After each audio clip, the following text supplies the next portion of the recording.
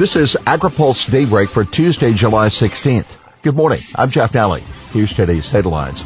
H-2A reforms target wage rates. Trade aid plan advances. BLM relocating. And Bayer wins judgment cut. The administration moves on H-2A reforms. The Trump administration is looking to overhaul the H-2A farm worker visa to make it easier to use. The 489-page proposal known as a Notice of Proposed Rulemaking stops short of making the program year-round, but it does propose a number of changes in the application process that would revise the methodology for determining the adverse wage rates that set a floor under H-2A wages. Those rates have soared this year in some states. Michael Marsh, president and CEO of the National Council of Agricultural Employers, welcomed the proposal, which represented an effort to evolve the program to one responsive to the needs of stakeholders. Keep in mind, the clock is ticking if the administration is going to get these proposals finalized before 2021, when there could be a new president. White House wraps up MFP review. American farmers that are still being hurt by Chinese tariffs and an ongoing trade war are a step closer to getting more federal assistance now. The White House Office of Management and Budget recently finished its review of the Market Facilitation Program, the direct payment aspect of $16 billion in new trade assistance. So I'm going to give the farmers, we're going to help them out because they are great patriots, President Trump said yesterday. We're going to give them $16 billion, and we just did. Been approved, and I approved it. Bill Northey, USDA Undersecretary for Farm Production and Conservation Program, says qualified farmers could start getting those payments next month. But for now, what producers really want to know are the payment rates and other details, according to Dave Salmonson of the American Farm Bureau Federation. He told AgriPulse, everybody is looking to see what kind of guidelines they're going to be putting out, and there'll be plenty more commentary on that once we finally see it. Trump. USMCA is now all politics, but there is a plan B. The White House has done just about all it can do to push the U.S.-Mexico-Canada agreement across the finish line. Now it's just a matter of politics and convincing House Speaker Nancy Pelosi to hold a vote on the renegotiated North American Trade Pact. President Donald Trump said yesterday, "We have to get the Democrats to pass it," Trump said. "They may or may not, depending on how they feel politically. It's all politics, unfortunately. We have a lot of bipartisan support, but they may not be allowed to show support because the leaders may not allow that to happen." Pelosi has said she wants to have a vote and ratify USMCA, but only if significant changes are made to the pact. It's still unclear if Trump will agree to any changes, but he did stress that he has a contingency plan without giving details. If there is no vote, Trump said, he has a better plan to fall back on. You always have to have plan B or plan C, especially in politics.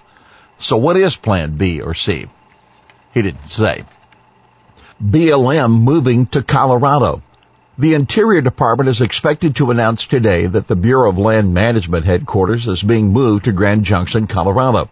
According to the Washington Post, the relocation will affect about 1/5 of the agency's D.C. workforce.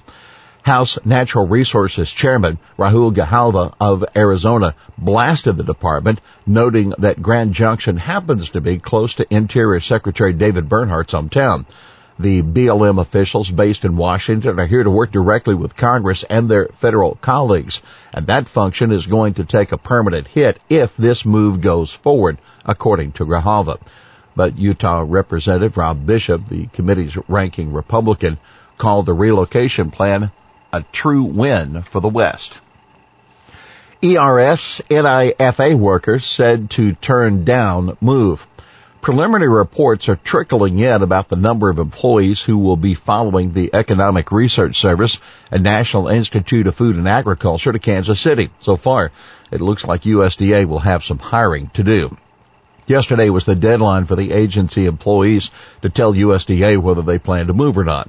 One ERS employee said he was told by a colleague who is relocating that only 18 employees plan to do so. But that number may increase because some employees who don't want to lose their jobs may work in Kansas City until they can find another job. Employees who plan to relocate have until September 30th to report the temporary office space in Kansas City. On the NIFA front, a union representative tells AgriPulse that as of 10 days ago, only 10 employees said they planned to make the move, with another 56 willing to move only as a last resort. That's out of about 220 employees at the agency. Democrats look to boost harbor funding.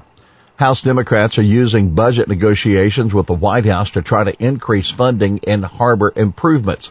Democrats are asking for a cap adjustment for the Harbor Maintenance Trust Fund that could tap $9.3 billion that's now sitting idle. The cap adjustment was proposed in a bill called the Full Utilization of the Harbor Maintenance Trust Fund Act. White House officials and members of the House and Senate still haven't agreed on budget caps. Glyphosate judgment reduced. The judge who oversaw the first federal trial on Roundup and cancer has, as expected, reduced the punitive damages award for Edwin Hardeman against Monsanto to $20 million, a $55 million cut. Hardeman's total award is now about $25.3 million. In an order issued yesterday, U.S. District Judge Vincent Chahabria of San Francisco said Monsanto deserves to be punished because the evidence in the case easily supported a conclusion that Monsanto was more concerned with tamping down safety inquiries and manipulating public opinion than it was with ensuring its product is safe. Chahabria said the punitive damages award exceeded constitutional limits. Bayer, which owns Monsanto, called the decision a step in the right direction, but added the liability verdict and the damage awards are not supported by the reliable evidence presented at the trial. Bayer said it will appeal the Hardeman verdict to the Ninth Circuit Court of Appeals. Hardeman lawyer Michael Baum said there is no valid basis for disturbing the punitive damages award. Why bother having jurors sacrifice weeks of their lives if a judge can just substitute his judgment for theirs despite so much evidence supporting their conclusion, he asked. Here's today's He Said It. California's pretty important to American agriculture. That Agriculture Secretary Sonny Perdue in Southern California yesterday. Well, that's Daybreak for this Tuesday, July 16th. AgriPulse Daybreak is brought to you by Watkinson Miller and Dairy Management Incorporated. For the latest news out of Washington, D.C., visit agripulse.com. For AgriPulse Daybreak, I'm Jeff Nally.